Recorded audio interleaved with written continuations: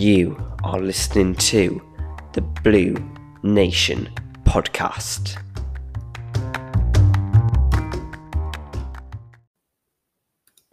Hello and welcome to the second ever episode of the Blue Nation podcast. This is a reminder that we're still in early stages of development, so we're still trying to work things out and they won't be perfect to start off with. Sometimes it'll be just me, and sometimes we'll have special guests on for debate. On the agenda today, we'll be discussing Diane Abbott's recent tweet, the billionaire space race between Jeff Bezos and Sir Richard Branson, a new better union for the UK, and the fall of the Northern Irish Party, the DUP. So let's get on with the show. So the first topic we're discussing today is Diane Abbott's recent ludicrous tweet and how it is damaging to Labour. So I've got it up here, I'm going to read it out to you. So she, replying to a fellow MP, she says, "My colleague is exactly right. UK Labour is not unionist. We take our lead from our sister party, the SDLP, who are Republican and pro-Irish unification." And my response to that is, what? She is claiming that Labour are anti-unionist. That's just simply ridiculous. If Labour doesn't have enough problems, if she doesn't have enough gaffes, such as the Labour numbers one and the police numbers that famously, but for her to claim this, to be pro-Irish unification, to have the opposition party, a party that has ruled the UK for many years in the past, to claim this is ridiculous. I can't believe she's went and said this. And don't get me wrong, Labour doesn't operate in Northern Ireland, or if they do, they're at a very small scale. But still, it's political symbolism. And she cannot be saying this. And Labour is already struggling around the country, from Scotland to Wales to England to Northern Ireland. And don't get me wrong, as I said, for Northern Ireland, still have an opinion on Labour. Now, they will very much shape the direction of Northern Ireland. But she cannot be saying this. And if she's anti-unionist, there's a good, obviously links very heavily to the Scotland debate. And this is part of the reason why Labour really struggle in Scotland, because they're really hostile to commit to pro-unionism. They're very much more leaning to the SNP. They're not taking this firm stance like the Conservatives are. And that's why the Conservatives are doing so well in Scotland 30 years ago, thinking they'd be above Labour. You'd be laughed at. And look where they are now. And Labour are just struggling. They'll continue to struggle in the devolved nations, apart from Wales. But, you know, Labour has an important role to play, regardless of whether you're Conservative or a Lib Dem supporter or Green Party supporter, whatever you are.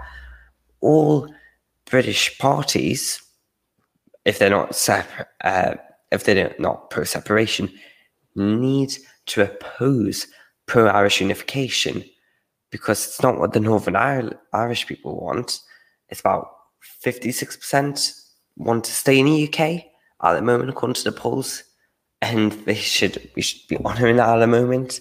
We shouldn't have the former Shadow Home Secretary claiming to be pro-Irish unification.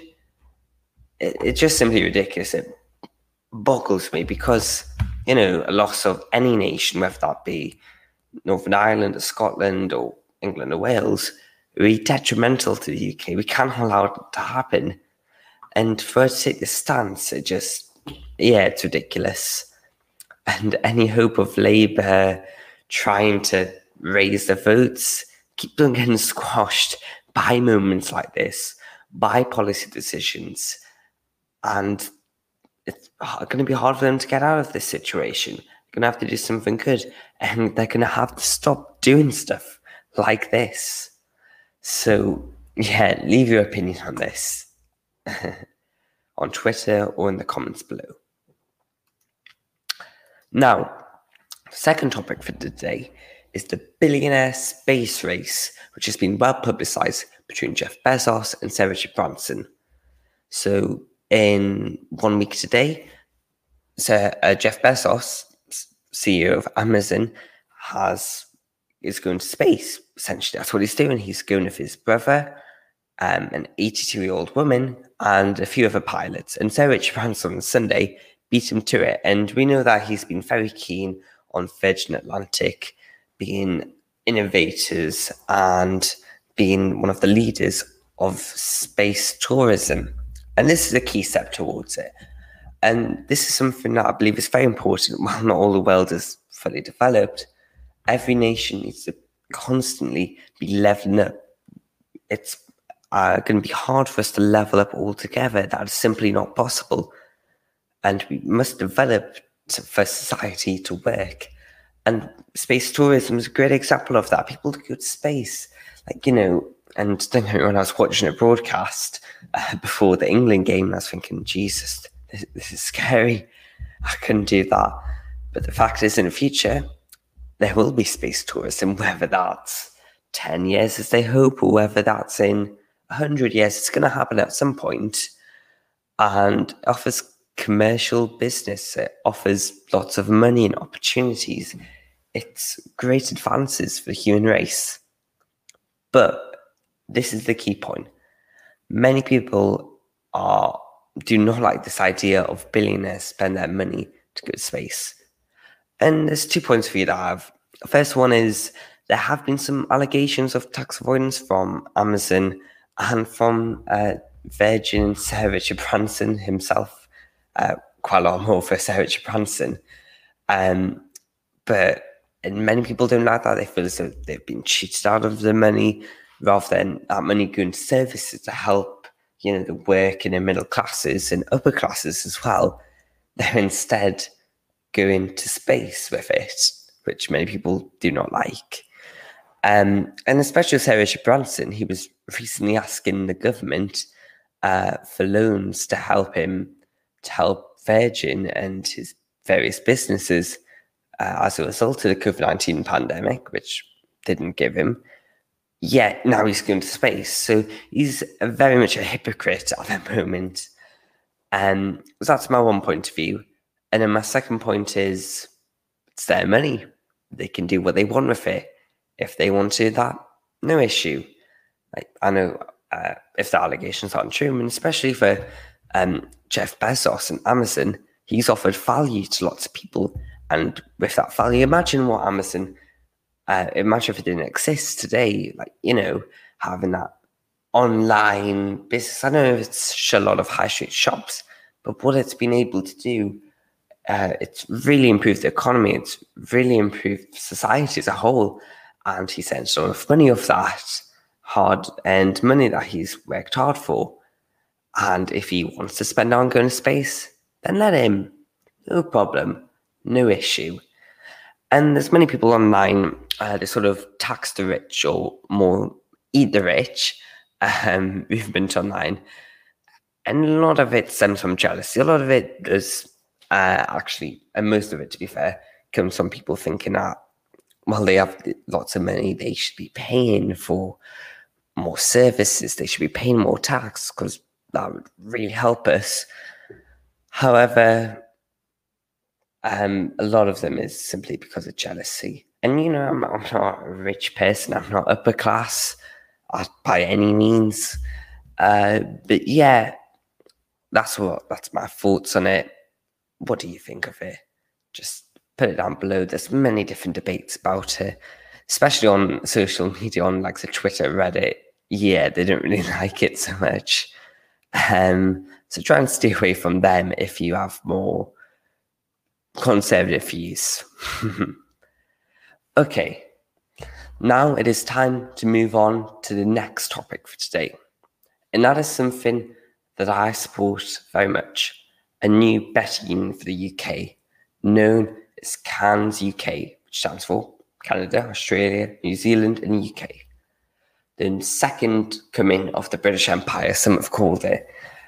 So what essentially is, many people have likened it to the EU, but really it wouldn't be the same level of EU, And it's this trade union, a proposed trade union between those four aforementioned countries. And obviously it's going to have links to EU, and I'll explain why it is unlike it and why it is much more beneficial for us and how we wouldn't fall into the same traps. So CANS UK would offer frictionless trade between these four nations. And with the UK leaving the EU, there have been some, I personally believe that so we have more power now, but to be part of that single market, that strong economy and market, it's gonna, that's gonna take a little bit of a hit.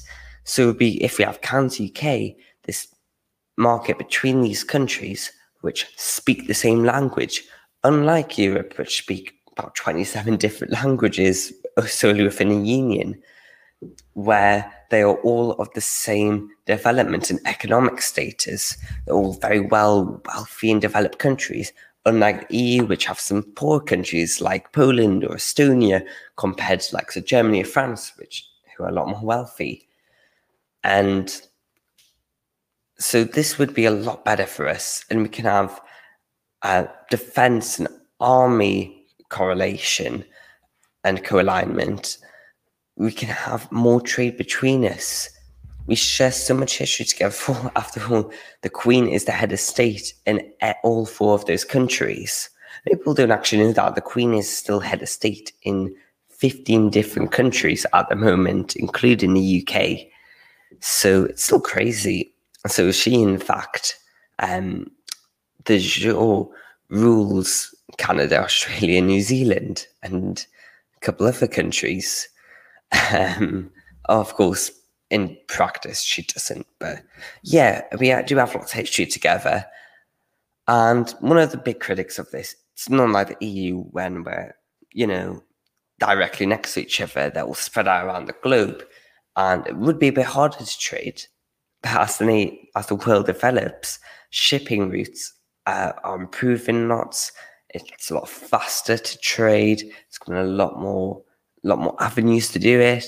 So this shouldn't really be a problem. And also one of the big critics of it, what if we fall in the same traps as the EU? What if we fall into a place where immigration is rising in the UK as a result of it? And that wouldn't happen. I'll explain why. If we were to do that and have, because one of the proposed points of CANS UK is freedom of movement, and it would allow people from the UK and all the other countries to live wherever they wanted and work wherever they wanted within the union, this trade union. And it perhaps could go to a political union if the appetite is there, if people want to do that. So that'd be great, in my opinion, but not to that stage yet. It's still in very, very early form, But if we had this freedom of movement, the net migration wouldn't be altered, simply because the same people that are moving out of the UK, that are emigrating out, would be the same as those immigrating in, simply because we have the same economic status. And this is what it was like in the early days of the EU. There wasn't much immigration coming in. That wasn't a main issue. It was more about the markets in the 1976 EU referendum. However, when more Eastern Bloc countries started to join, this stopped, and many people changed their minds on the EU, and that's probably the main reason why people voted to leave the EU in 2016. But this trade union, so it would offer people to move frictionally between different countries. Trade would massively increase, and we could have different projects, much like how the EU have, and we speak the same language, so it would be much better. We can develop new innovative technologies and companies, and it would be very beneficial for all four nations. And it would further support and cement our past, our proud history. Let's be honest, our history in the UK isn't flawless. It isn't red and rosy, but there are lots of good parts about it. And the CANS UK would be a new step in a better future for us all. Thank you. And now on to the next topic, we are going to discuss the fall of the DUP. So the DUP have had a bit of a nightmare recently, more so in the last few months, but over the last few years they have. So in between 2017 and 2019, under the Theresa May administration, the DUP were supporting the government, and the government made many concessions to them, and that was very beneficial for them. That really bolstered them in the polls because they could have a direct impact on Northern Ireland, and they were the kingmakers, and the Conservatives relied on DUP support after Theresa May called an election and they lost their majority. However, following 2019, following that election, they really went downhill after Conservatives gained lots of votes, and they currently sit on 8 MPs, I believe it is. I believe it's DUP MPs. Just gonna search up. I can't seem to find it. 1 second, let me get this up. So, and they're really struggling recently, and they've had 3 different leaders last few months. So Arlene Foster, who was the First Minister, has been forced to resign due to the Northern Ireland Protocol. It wasn't exactly because of that, but really it is because of that. And Northern Ireland Protocol, the main issue with it, that's really been neglected by the government because they were so desperate to get a free trade deal, because it was leading so close up to the deadline with the EU, that they agreed to this Northern Ireland Protocol, but it needs to end. It's causing big troubles in Northern Ireland. There's fears that it could escalate into the events seen in the 70s, 80s, and 90s. And the government, the British government, needs to find a solution to this with the EU. And if that's a unilateral approach, it needs to do that for the safety of the area. And the EP, Arlene Foster, was believed to not be as strong on this issue, not being as forceful on the UK government, so she was forced to resign. And then they appointed Edwin Poots as the leader. And that's been more of a disaster. And same issues, Northern Ireland Protocol. So after a few weeks, he's been forced to resign. And now Sir Geoffrey Donaldson is the leader. So we're going to see what's going to happen with that. But the DUP risk having an ultimatum placed upon them. An ultimatum, ultimately, for the unionist movement. And one of these reasons for this is the shift in voters. The voters, the more moderate ones, are moving to lines which don't have an opinion on the unionist or Republican movement. They're sort of in the middle. They're more focused on economic issues around Northern Ireland than the political status, because Northern Ireland is split into 2 different factions when it comes to voters and parties. So there's the parties that are focused on geographical alignments, such as DUP, Sinn Féin, the TUV, and then that's the unionist versus Republican movement. However, and then the other side is the more economical movement, who do have an opinion, but are more focused on economic issues such as the UUP or the SDLP or the Alliance.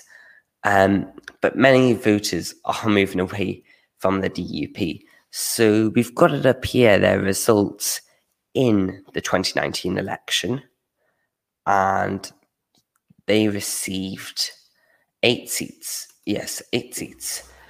However, since then, they have decreased a lot in terms of voter approval and polling numbers. And so, as I was saying, the more moderate voters have went to the Alliance, and the more hardcore voters have moved over to the TUV, which are a bit more of a hardcore section of the unionist movement. And this fractures the unionist vote. And as a result of that, as it stands, there will be a Sinn Féin First Minister. So in Northern Ireland, due to the power sharing agreement, you have a first minister and a second minister. And they're meant to have the same, and they do in fact have the same powers and the same level of responsibility. However, the first minister, it's political symbolism. Whoever's the first minister does have a lot more. Yeah, it's a lot stronger to be in that position. And over the last 25 years, it's been the DUP having the first minister and Sinn Féin having the second minister. However, as it stands in the next election, unless something drastically changes, Sinn Féin will have the next first minister, and it will be the first ever first minister, as that's part of the Republican movement, since the Northern Ireland Good Friday Agreement. Now, this is absolutely disastrous, and it simply risks Northern Ireland's integrity within the UK, and this cannot be allowed to happen. So the DUP really needs to spend some time recouping, and the government, the UK government, does have a big part to play in this, because they and us do not want to lose Northern Ireland, and Northern Ireland want to stay in.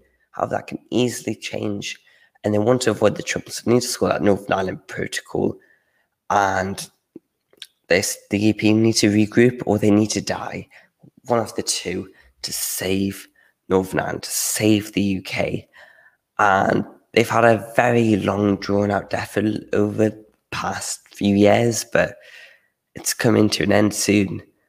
And to avoid that, they need to change rapidly. And it would be devastating if Northern Ireland left the UK, or be even more devastating if the Troubles resurfaced, which nobody wants. Absolutely nobody.